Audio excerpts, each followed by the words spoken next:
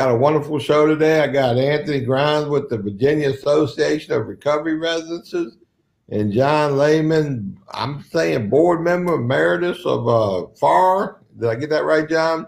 Yep. And he does other things as well. The Recovery Outcomes Institute. Yeah, he dabbles a little bit with technology from time to time, especially at showtime. But today we're going to talk about recovery residences here in Virginia, some of the things that they did in Florida that they did right, they did wrong, and some of the things that are coming here to Virginia. And we just want to talk about hopefully they do things right, not wrong. But before we get into our dialogue, I want Anthony to introduce himself and then John introduce himself. Ant, you go first. Hey, everybody. My name is Anthony Grimes. I'm a person in long-term recovery from substance use disorder, and I'm also the co-founder of the War Foundation, a recovery residence foundation that has 81 certified beds, and I also serve VAR as the executive director for the Virginia Association of Recovery Residences. What you got, John? John Lehman, person in long-term recovery. Began my journey in 1978. My sobriety date is October 26th of 2007, so I earned my seat on the short bus. But it's been a wild rocket ship ride since that point, and I was the co-founder of the Florida Association of Recovery Residents, participated with the National Alliance for Recovery Residents in the promulgation of a set of standards for the operation of recovery residences, and then worked here in Florida to engage our law enforcement and our legislature to develop laws and then enforce those laws to protect the population that we serve from predators who had entered the space and were taking advantage of them for profit and weren't really concerned with how well or sober they were. So we've made some real progress over the last 7 years in that effort. And now I serve the Recovery Outcomes Institute and work with Dr. David Best in development of recovery support services that measurably enhance outcomes. Well, good. That was a pretty long-winded answer, but we'll take it, okay? That was a short burst, okay? You don't want to melt down the old machine gun barrel.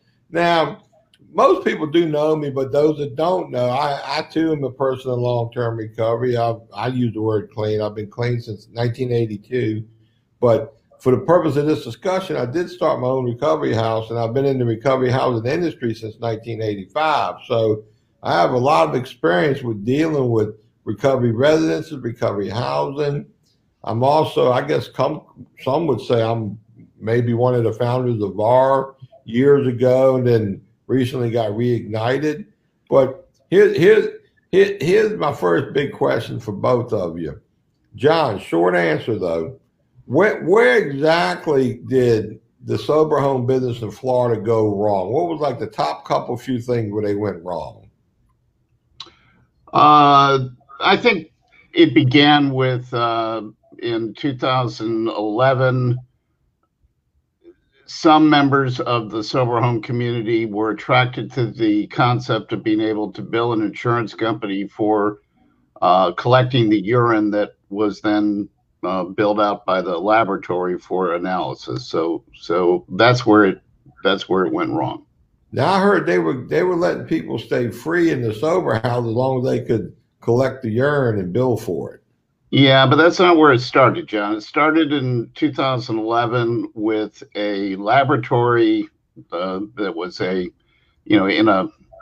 operated by an individual here in Delray Beach that was going out and calling on sober homes. And he was saying, hey, if you get a CLIA waiver, you can bill the insurance company for collecting the urine. I'll send my van around to pick up the urine samples. I'll do the analysis from my little laboratory.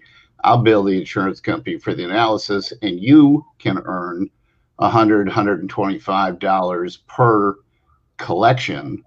And if you do that 2 or 3 times a week, you'd make $250, $375 a week in additional revenue. And most of the sober homes said no thanks. But a few said, hey, let me look into this. If it looks like it's legal, that would be great money.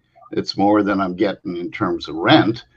And then they went along with it, and that attracted a number of predators to enter the space that didn't know anything about recovery housing, didn't know anything about recovery, but they heard there was money to be made. Now, was that all legal back then?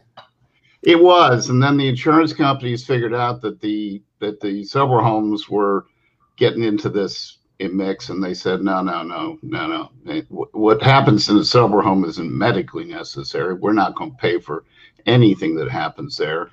And then what then happened was those people had gotten a taste of the money, and they said, what we'll do is we'll apply to the Department of Children and Family Services to get an outpatient license, and that is medically necessary, and we'll house them and we'll treat them, and we'll get paid for treatment, and we'll also get paid for urinalysis. And then it mushroomed. So they all went into the outpatient business with relationships with sober homes. Yeah. And then what they thought was a nice legal loophole, somebody cracked down on it and said, whoa, you can't do this no more. The insurance companies stopped paying sober homes. So they needed, the ones that wanted to chase the money had to get licensed as treatment providers.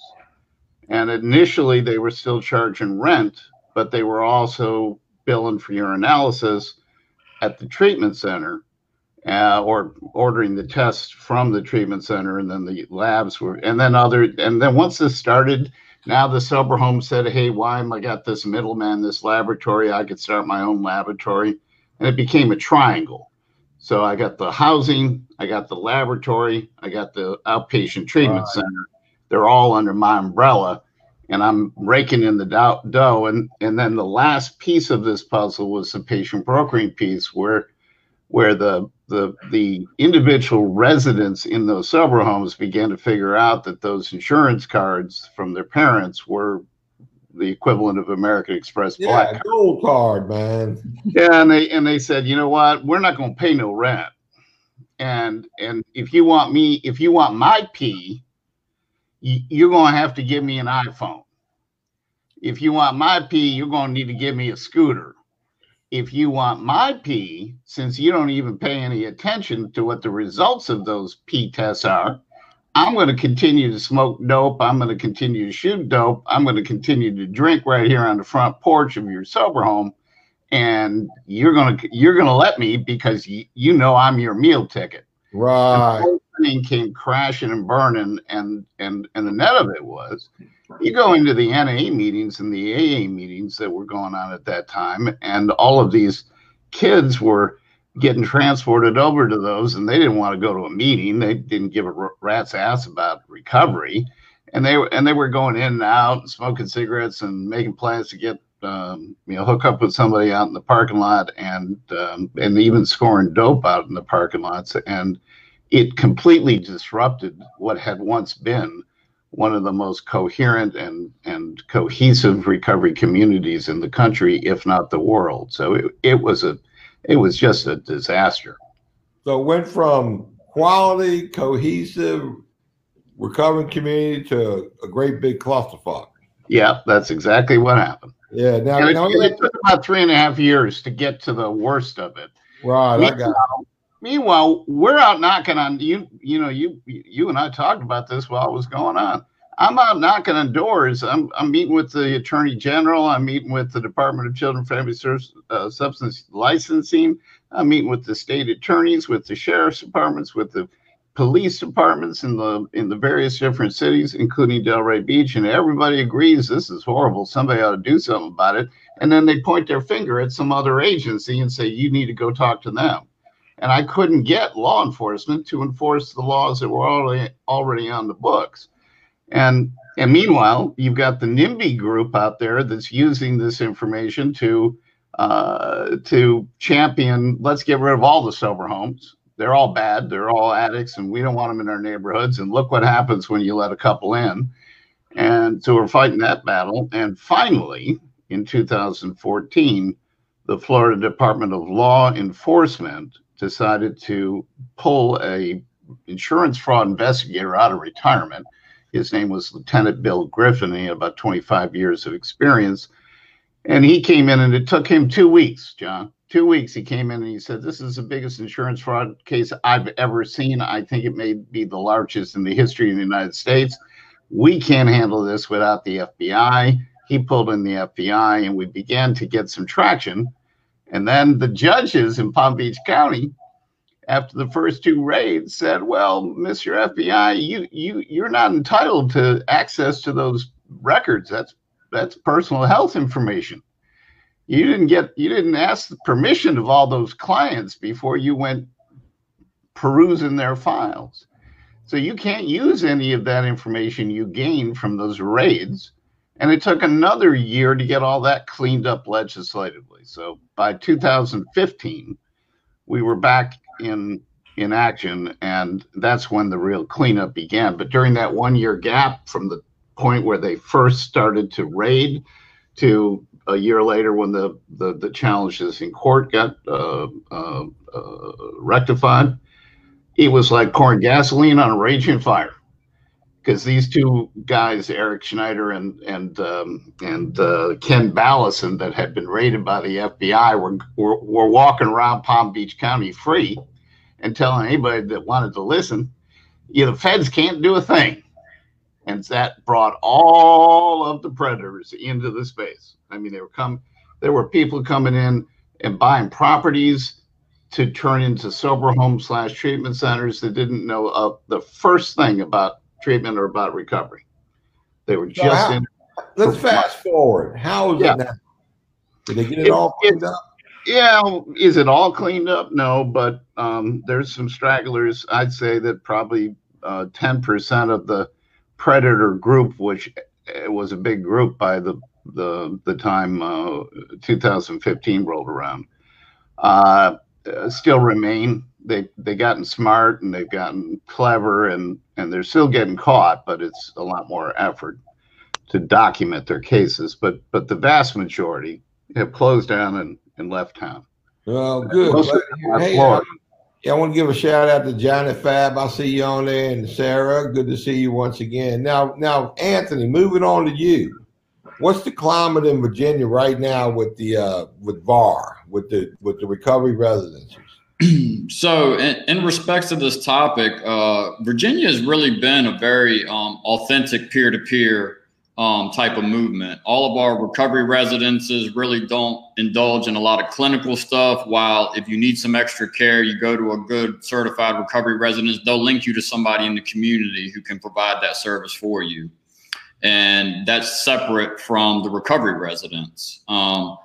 So basically what we're seeing now is an uptick. Medicaid expanded in Virginia, as you know, which is a great thing because it enabled a lot of people who couldn't get insurance previously to obtain some level of insurance to get some of those community-based supports. But what we're now seeing is we're seeing an uptick in agencies and providers that own IOPs.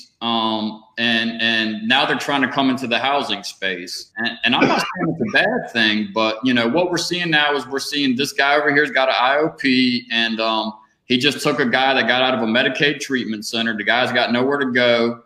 He was referred to the IOP, and the IOP needs to house him somewhere. So the IOP is going to call McShin or one of these other certified organizations and say, hey, can we pay you to house this guy in a certified bed? And we've talked to the state about getting some clarity. Is that illegal in Virginia? And that's something that we're still looking into, and we're waiting on some more clarification. I can see where it can be done wrong, John. I can see where people could take advantage, and there could be a lot of inducements and pay for play, so to speak. But I can also see where, hey, if a guy's got nowhere to go and we're going to get him into a safe certified recovery residence, it may not be a bad model either. So I want to say hello to Patrick, Huey, Johnny. But Johnny asked a question, I guess, to you, John Lehman. How did that cleanup happen? How was confidentiality overcome during that 1 year period? Remember when they did the raids? Then the judge said there was a confidentiality issue. How did they overcome that? Legislatively. So the problem wasn't federal law. The problem was state law. And at some point in time, whenever the state drafted and passed legislation at the state level around PHI, personal health information, they mimicked the federal law all the way to midway through, and then they stopped and they altered it. And it was those alterations that brought this to the judge's attention and said, I don't understand why federal law is that the FBI showing me is this, and Florida starts out mimicking it and mirroring it all the way down to here, and then it varies. And so you need to go back to the legislature and get me some clarity before I rule on it. They had a bill passed in Florida. That's what changed things. Yeah, so ultimately what happened was that got rewritten, but there was an interim step, and this is important because it's difficult to get all that legislation written and then supported. But what happened was the legislature allocated $300,000 to the Palm Beach County State Attorney's Office, Dave Aaron. Fight the fraud. Well, yeah, but to create a Silver Home task force, and then part of the role of that task force was to make legislative recommendations. So all that wordsmith and all that crafting got done there. I was part of that, and then because the legislature had paid $300,000 to get this piece of work done, when this piece of work came up, they said, "Let's do that." Yeah. So yeah, we got it done in a year, and it could have taken 5 years. Yeah, well, I see Bonnie on the live stream. She's from the North Pole. So I imagine, Bonnie, you have recovery igloos up there somewhere. So I just want to know how you got one bathroom for 7 people in an igloo, but maybe you can answer that later in the show. Anthony, here we are in Virginia, and it looks like the Florida Shuffle's coming to Virginia. Now, me, you, and the people we run with, I know we run really good recovery residences. You know, we do it right. Mainly with people in recovery. We know what time of day it is. But all of a sudden, you got these IOPs open up. Now how is it that can an IOP have a sober house? Or why wouldn't Medicaid, I know you can't answer that question, but it seems to me Medicaid, maybe they should reimburse for recovery residences, if nothing else, to prevent fraud in the private sector side. I mean, y'all give any thought to that, Anthony? Yeah, I mean, you nailed you hit the nail on the head, John. We have looked at some other models that have been introduced where there's been what they call housing vouchers. So a recovery residence facility doesn't have to bill Medicaid, so to speak, like a clinical agency would. And we've looked at that's where the $30 a day came from as far as for reimbursement. That's what we foresee the model being. But we're still a little ways from getting there. But I agree with you 100%. I mean, I think it's cheaper for Medicaid to reimburse up to 90 days in recovery residence than to send somebody to treatment for 5 times and get billed by IOPs, you know, for who knows how long. That's 2 different pools of money, though. Medicaid's tax funded, IOPs is commercial insurance funded. So two different buckets of money, I guess. So what would you say to these IOPs that are opening up? And I mean, it might be perfectly legal to have a sober home connected to an IOP. You know, I think, is that the $1 million question, Anthony? Right. Well, and it's not just that. Is it legal to take profits, because some of these IOPs are able to bill Medicaid, John, keep that in mind. And what they're doing is they're taking the profits from the services they're providing at the IOP and paying for housing. Is that legal or illegal? And I'm afraid that it may not be illegal in Virginia. And then the question then becomes, because like John Lehman was talking about, they had to develop some laws after they saw what was going on to kind of combat it in the future. So, you know, I got a question for you, John. Do you view an IOP that's providing a good service and is going to pay for a guy to stay over at McShin in one of your recovery residences? Do you view that differently than that IOP giving somebody cash to come into groups? Well, I think if you give somebody cash to come into a group, to me, that smells of fraud. Right. But if IOPs were going to have relationships with certified housing and wanted to fund them, I'm not sure that'd be the worst thing in the world, with the exception, as long as the recovery residents have the autonomy, you know, say, look, this ain't a good fit for us. They're relapsing too much. You're not serious or whatever, you know. So I have to give it more thought, though. But I often thought over the years, being that I now have 33 years or 34, hell, I might have 30 something years worth of experience with recovery residences. I often thought if a sober home recovery house had a good relationship with an IOP and they were funding the bed spot, that could give the consumer a better outcome. So I'm pretty sure there's a good mix, a good cohesive mix there somewhere. But people are chasing money, and anytime you chase money, you're inventing, money outcome, not necessarily recovery outcome. I think the three of us would agree that we're recovery outcome oriented people. Yeah. None of us are in this line of work or came into this line of work for the money, but I see it all the time. People start specialty businesses because they know that's where they're going to get the money reimbursed. And then that invites fraud down the road sooner or later. And this is why we're having this discussion. I got two guys on here. John Lehman, you got great experience with, the good, the bad, the ugly down in Florida. Anthony, you're tip of the spear for VAR here in Virginia. You need to be aware of the pitfalls. So this is why we're having that discussion, So I don't know. John Lehman, you got any add-on value? I think I do. I don't have an answer, but I can tell you where the answer lies. So the challenge is, as you've identified, both of you identified, when you open up the door for a treatment provider, outpatient level treatment, to pay for housing in a sober home, there is an opportunity for both the client and the outpatient provider to take advantage of that to house individuals who are not committed to recovery and don't even want to be involved in the IOP. What they want is free room and board.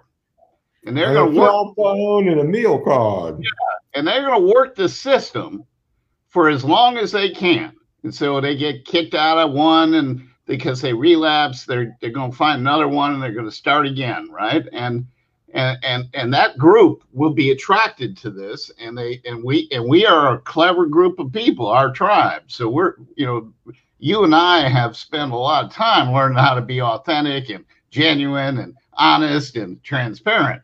But we had to learn all those things because when we arrived at the front door of recovery, we had a different skill set. At least I know I did. And so I was really good at convincing you about what I wanted to do, even though it wasn't what I wanted to do. It was what you wanted to hear.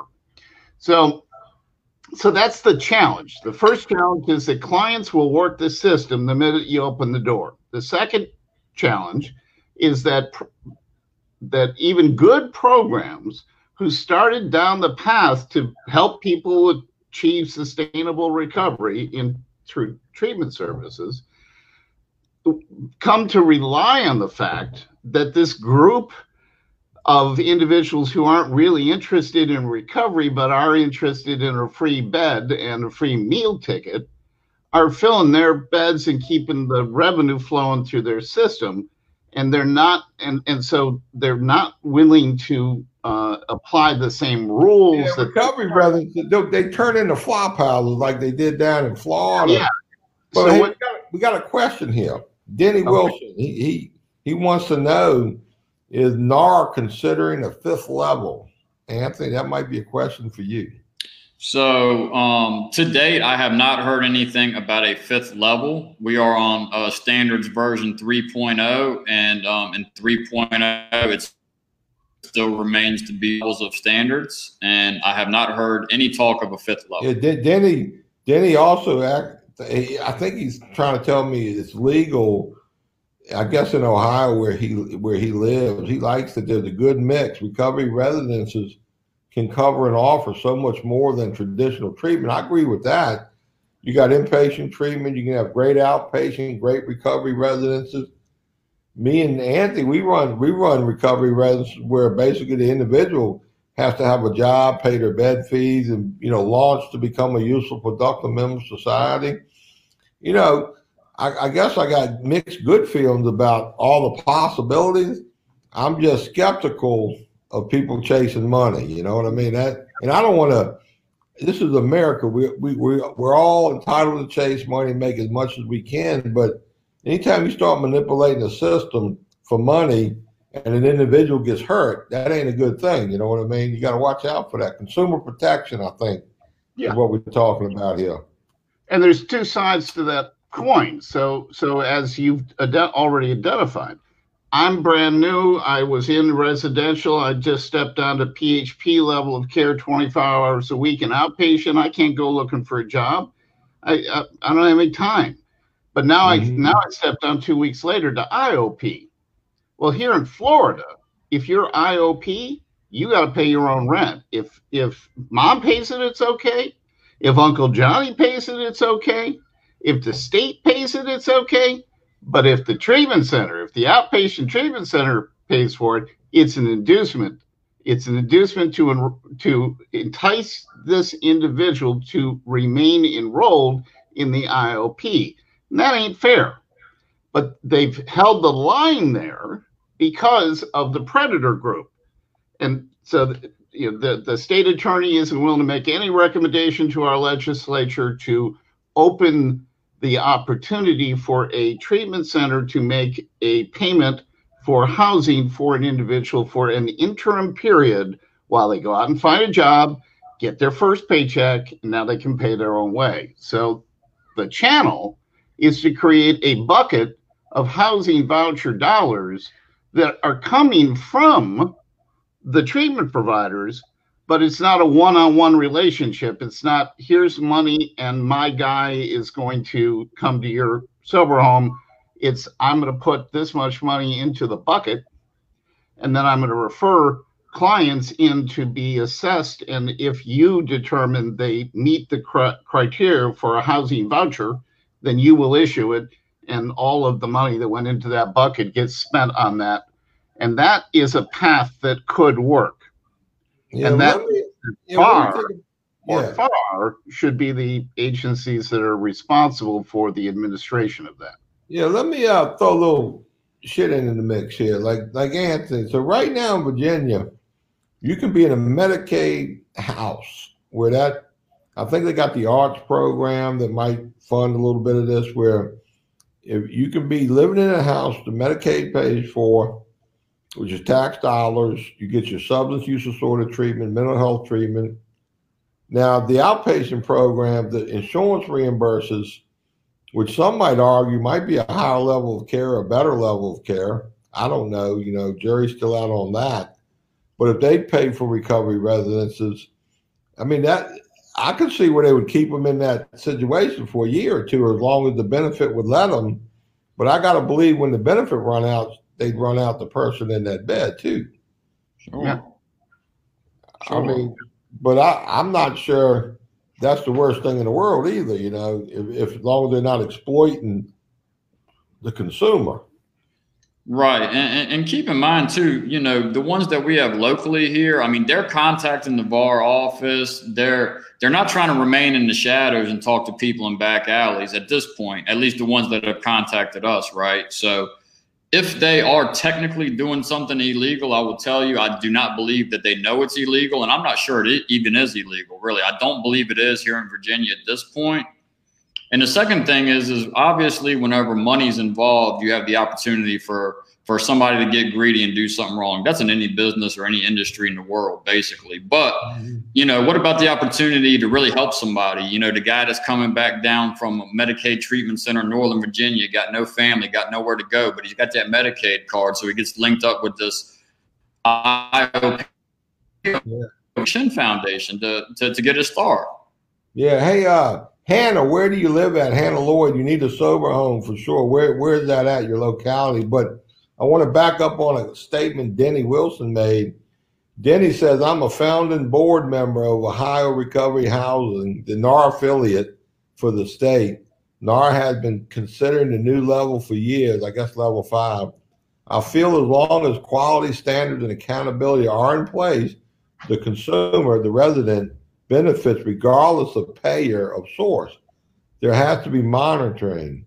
There will always be ways to exploit the system. Yeah, you're right about that, Danny. If there's a way to exploit it for money, somebody's going to find it. But Denny seems to think the folks in Ohio that, if it's a good run operation, so be it.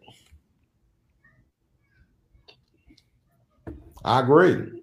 And Denny says, I'm just glad recovery housing is finally recognized as viable. Me too. Have a ways to go.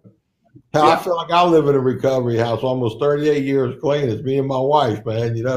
I got accountability at probably a higher level than I ever got in a recovery house I lived in 35 years ago. So, Hannah Lloyd, Roanoke, you hear that, Anthony? You got any bar affiliates in Roanoke?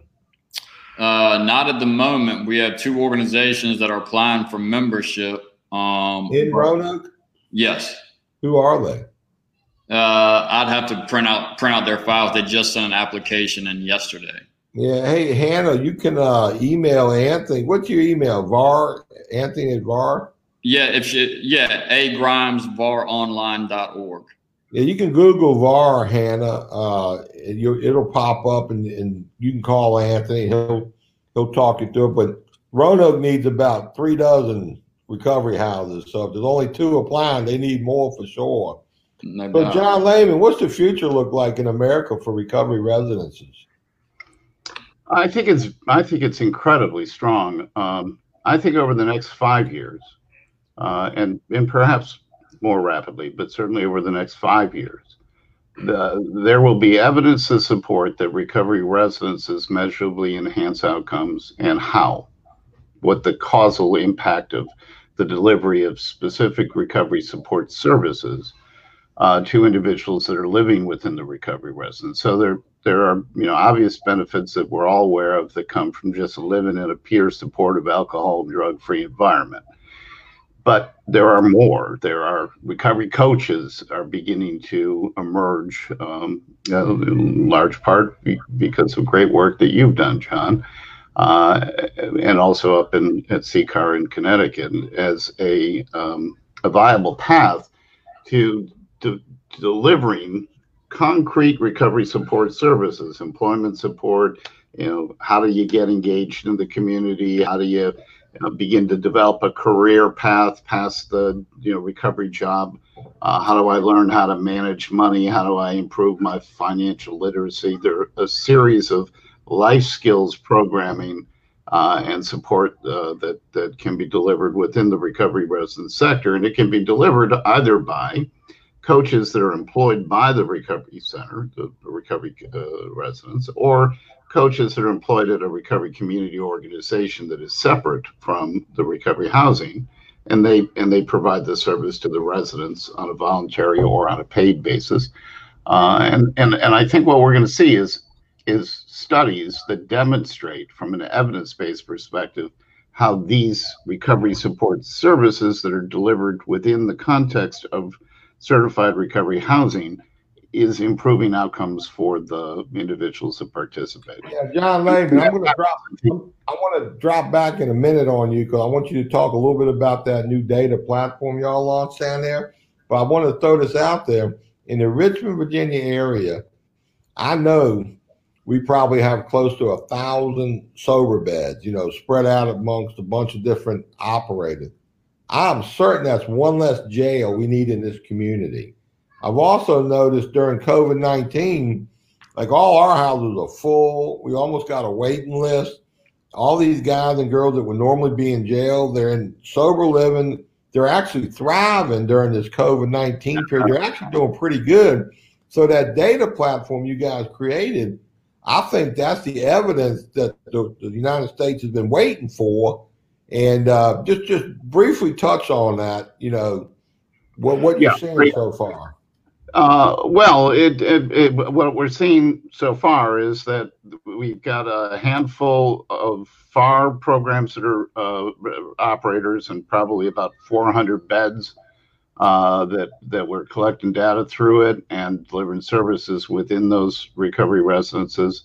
And now we've got 10, 11 VAR members that are coming on board. We're in discussions with several other state affiliates, and the real push is to be able to deliver concrete services in a uniform way that is measured in itself, and then collect data as to what is the impact on the recovery capital of that population that received those services at incremental stages across their continuum of recovery. So a baseline assessment when they first arrive at the residence, 90 days, 180 days, and perhaps even beyond 180 days, because the portal, the client portal or the resident portal remains open even when they're in alumni status, and they can continue to complete those assessments on a quarterly basis. Who uses this platform so far in America?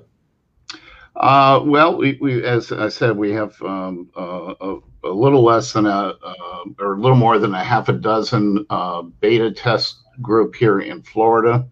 One of them is Fellowship Living. You know, Rick Riccardi. That's a 212 bed program, and they've implemented it for a period of 2 years, and we've used them as a shop to enhance the system and learn what we need to do from a development technology perspective to make it easy to use it. And we've done that. And then recently, the Virginia Association of Recovery Residents, Mr. Grimes, and his board of directors made the decision to move forward. And all of the programs that are certified by VAR are participating, and we're just about to launch that in June. So we're right around the corner, and we'll collect data from July 1 through December 31st, and then build go through the analysis with Dr. Best, and then we'll put that out into one of the journals, whether it's drug and alcohol dependence or one of the others, and further the evidence base around this. And then we recently were successful in launching this program in Canada. So all 7 provinces in the country of Canada are implementing the software platform, and it's going to be both recovery support services, but also it's going to be adopted by the clinical program. So all those outpatient and that are funded by the Canadian government, they're all going to be using it too. So it's pretty exciting stuff. Yeah. Hey, John. Yes. Let me ask a question. I see Jenny got a copy. We'll get one to Anthony and John. Now, I do want to give a shout out to the state of Virginia. It looks like they're finally stepping up into the recovery resident space. They funded the VAR office, which I think is a really good thing. They finally put a little bit of money out there for reimbursement for some indigents that don't have any real way to cover their cost of these sober living beds. But I think if we do this right, we can show the rest of the nation that you get a better outcome for less money than we're going to get in the justice system, which I now call the substance use disorder justice system, because I'm not so sure how many criminals are over there. But so I think this is the future in America. I think the next 20 years, man, is going to be big. I think we can drive down in-house correction stays, increase recovery, sober living stays, produce more people in recovery, which produce healthier communities. So see, I think this is all good. I just think moving forward here in Virginia, Anthony, we got to watch what happened in other states, try to stay on top, ahead of the curve. If we can get, it's funny, I think on any given day, we got about 70,000 people in the Virginia, in the jails and the prison. And that's not counting pretrial, probation, or really bad off. And we probably, I don't think Virginia has, I don't know, they might have 200-300 treatment beds, tax-funded treatment beds. But I think the increase in tax-funded sober living would definitely be a great trade-off from corrections. So I think if we tweak some drug policies, do better programming in jails and prisons, do the sober living, I'm telling you, man, 10, 15, 20 years from now, I think we'll be in good shape. Anthony, you got any thoughts, Anthony? No, I mean, it's exciting stuff. I mean, this is, when we talk about trying to get Medicaid to cover somebody's stay, or, we talk about trying to ask for more money and divert it from the criminal justice system to the recovery residences that we know are effective. That's what the data is all about. As you know, John, I mean, it's easy for me to tell you, hey, John, I had this guy come in, man, he was broke, homeless. He came to my recovery residence, and in 6 months he had a job. And by the time he got a year clean, man, he was on his third job, making $25 an hour, got a relationship with his kid back on his fourth step. And you can understand why he made it. Hell, he's doing the damn thing. He's about his recovery. But this is a way for us to show what happened during that year span or that 6 months. What steps did he take? How did it work? Just for the record, though, see, McShin's been cranking out data now for 16 years. So we already know we got great evidence-based data. But, if Red Cap's going to be the one that they're going to recognize the ARMS platform, that's no problem there. But I tell you what I like about these platforms. It really makes the individuals in the houses do the work, do the data entry, stay on top of each other, accountability. And I don't see those outpatient programs. I see them doing it, but they've already got built-in staff to do that. It does add an extra, layer of cost on us doing that, so, but I imagine we'll get it all worked out.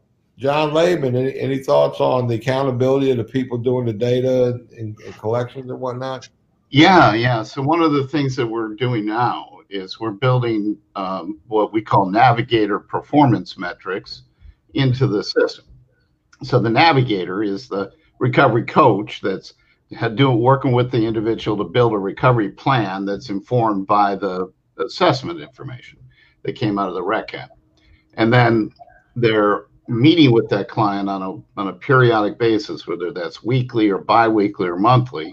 They're meeting with them to review how well that client is actually engaging in the execution or implementation of that plan, because you can put a lot of real good effort into planning, but if nobody gets off their butt and does what they said they were going to do, i.e. the client, then no change is going to take place.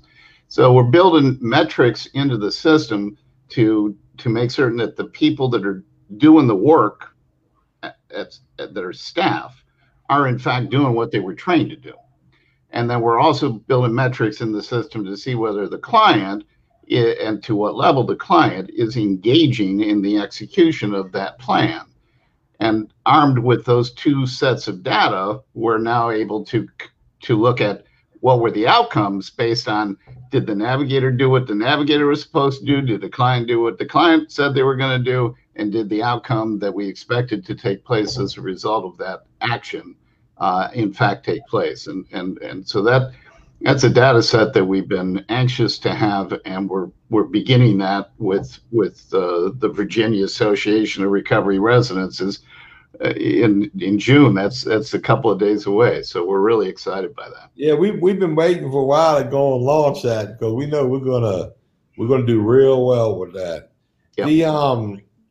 I can see, Anthony, let's say we get all these recovery houses using the ARMS. You know how we get a transient population in these houses. Leadership, I'm assuming, is going to be critical in each of these houses. Anthony, you got some thoughts on that? Yeah, so as you know, John, we did a VAR sponsored a peer leader training that the McShin Foundation hosted. And, the feedback from that was you had a lot of VAR certified peer leaders, or house managers, as some people call them, that were on that training. And the feedback from your staff and from all of us that logged in and out of that training just to kind of see how it was done. I mean, the feedback was amazing that we have some great peer leaders here in Virginia that are managing the day-to-day operations of the level 2 houses that they're responsible for. And the organizations are doing a great job of training them up and making sure that they're prepared to do that well. So, I think that here locally, and you've known this for a lot of time, is that we have a great emphasis on leadership, leading by example, making sure people are in the right positions to succeed. So, and I know what you're saying. Let me ask you a question, Anthony. How do the women houses stack up against the men houses? What's easier to run and operate? It's a trick question. Depends on if you're asking me or my wife, okay? So, I think they're both challenging in different areas, honestly. Oh, hell, let me tell you, I'm going to confirm women houses are a lot harder to manage than men houses, man. I mean, the complexity is incredible. We're fortunate. We got some great women leaders, man. I don't know anybody does it better. Your wife, y'all do a great job over at War Foundation. So, but if you can crack the code on how to run successful female houses, man, I think we should get hazardous duty pay for that stuff, man. John, you got any input on in Florida? What's the difference in women and men? Are they all running about the same, or you get any? No, as you have pointed out, and I think we all agree, it is different needs, different drivers, and there are very different outcomes from a recovery capital perspective as well. So, all of our evidence suggests that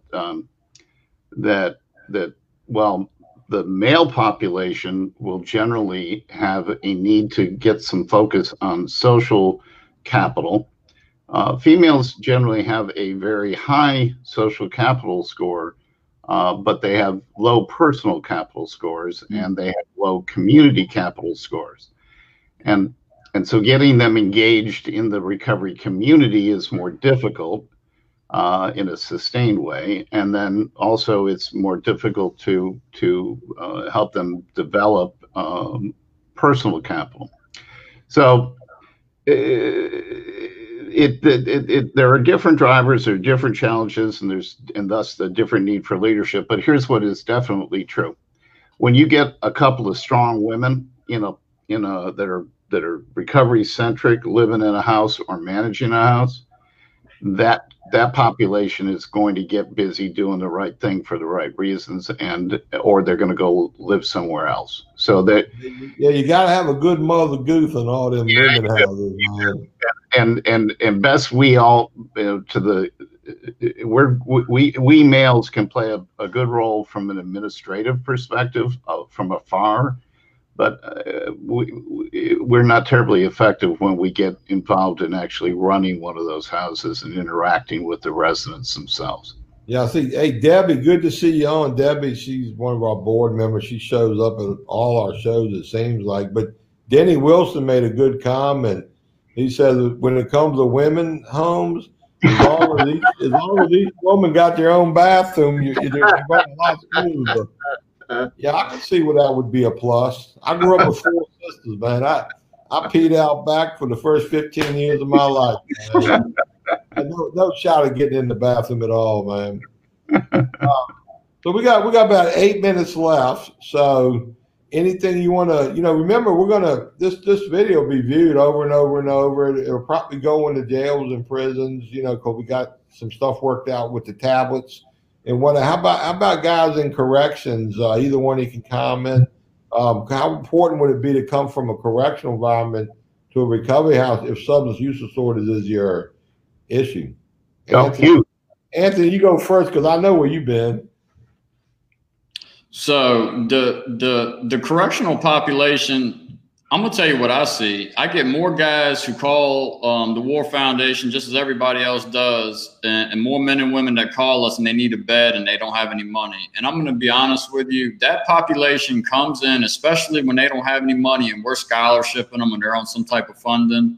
And that population gets to work, man. I mean, they come in and their gratitude is much higher than other participants who have, a lot of extra support. I mean, this is the most underserved population in America, I believe, is the population coming from the criminal justice system to the street with no help, with substance use disorder. So you were in corrections, right? I absolutely was. I was in corrections myself, and it wasn't my first go around with recovery, but I can tell you what that first go around in recovery did for me. It planted the seed that when I was ready, I knew where to come and get some help. I'll never forget. My daddy took me up to an RCO in Richmond, Virginia, and I met this guy named John S., and my daddy paid for a month's rent and said, "Don't ever call me again," and left. And I said, what in the hell am I going to do now? And I'd like to tell you I stayed clean at that point, but I didn't. I ended up relapsing, coming back and forth, and then I went to corrections for about 14 months. And when I came out, I went directly back to that foundation. And let me tell you what, I've been clean ever since. Yeah, I remember you was challenging me about how we were running these recovery houses. I said, if you do a better job, go start your own recovery house. And now look at you, got one of the best organizations in Virginia. John, you got a problem with corrections in Florida? Yeah, the problem we have with corrections in Florida is that our legislature doesn't see a need to properly fund the corrections Department of Corrections. That's the first problem we got. But we have a couple, and they had difficulty staying online, but they succeeded.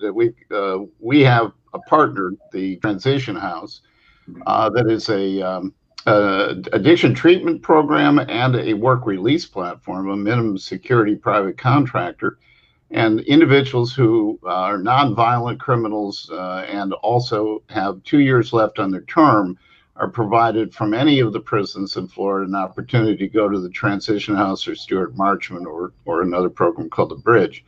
And they can get treated for about 4 to 6 months. And once the clinical team says, okay, it's time for them to start working, they help them get a job. They put an ankle bracelet on them. They go out and work in the community, and they come back to the minimum security facility in the evenings and weekends. And they ride out the remainder of their 18 months or however long they've got to go doing that. And when they walk out of the Transition House, they walk out of the Transition House with very high recovery capital and a big fat check that was money that was saved as a result of their working for 18 months, and all of their court-ordered payments are generally paid off. So they're the challenge is to make certain that they do the right thing with that money, but most of them do, and they become an incredible resource for others that are coming out of the criminal justice system and into recovery. So there's some really good things that are happening in Florida, and there's also the challenges around our legislature. Florida is not a friendly state when it comes to substance abuse treatment dollars, correction dollars, and or recovery support dollars. That reentry program you just described to me, I introduced to Virginia almost word for word 15 years ago. They looked at me like I was crazy, man.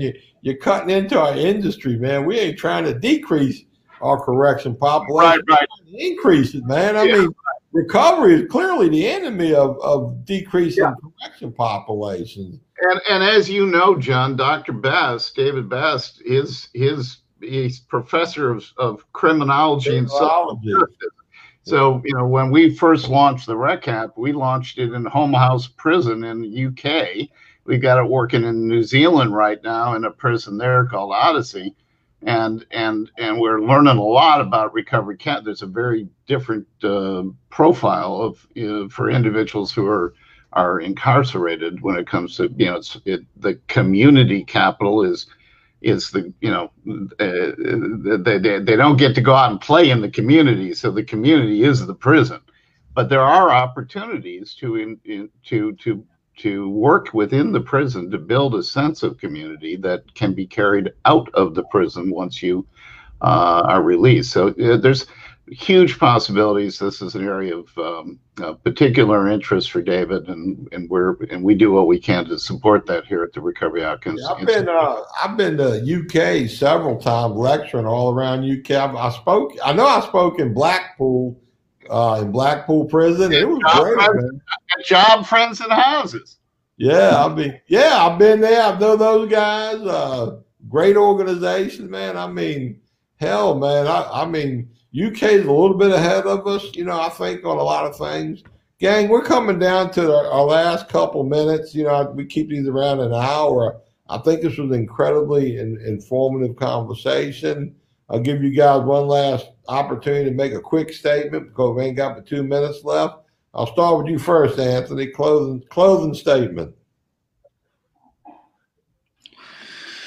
Well, we'd like to thank you for having us on, John. Thank the McShin Foundation for hosting this. And, to anybody who's watching or listening and is looking for a certified recovery resident, please contact the VAR office. We haven't forgot about Southwest Virginia. We're in talks to bring some recovery supports out there to you. And we're trying to expand certified recovery residences all throughout the Commonwealth. So we appreciate the support of all of our members and the organizations that are a part of VAR.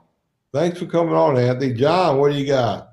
I said everything that Anthony said. And John, anytime you reach out and ask me to show up for anything, I'm coming, brother. Even though you're late, you don't know how to work the shit you're dealing with. But it's still good, man. We're all learning, man. We're all learning. I make all sorts of mistakes, and I will continue to do that for as long as I'm breathing. But as long as we're alive, we ain't gonna be perfect. Well, I appreciate y'all coming on. Thanks everybody for tuning in, listening. Once again, I hope it was informative. You got something out of it. I know I did. I believe we did. And more will be revealed more later. Thank you very much. Thank you.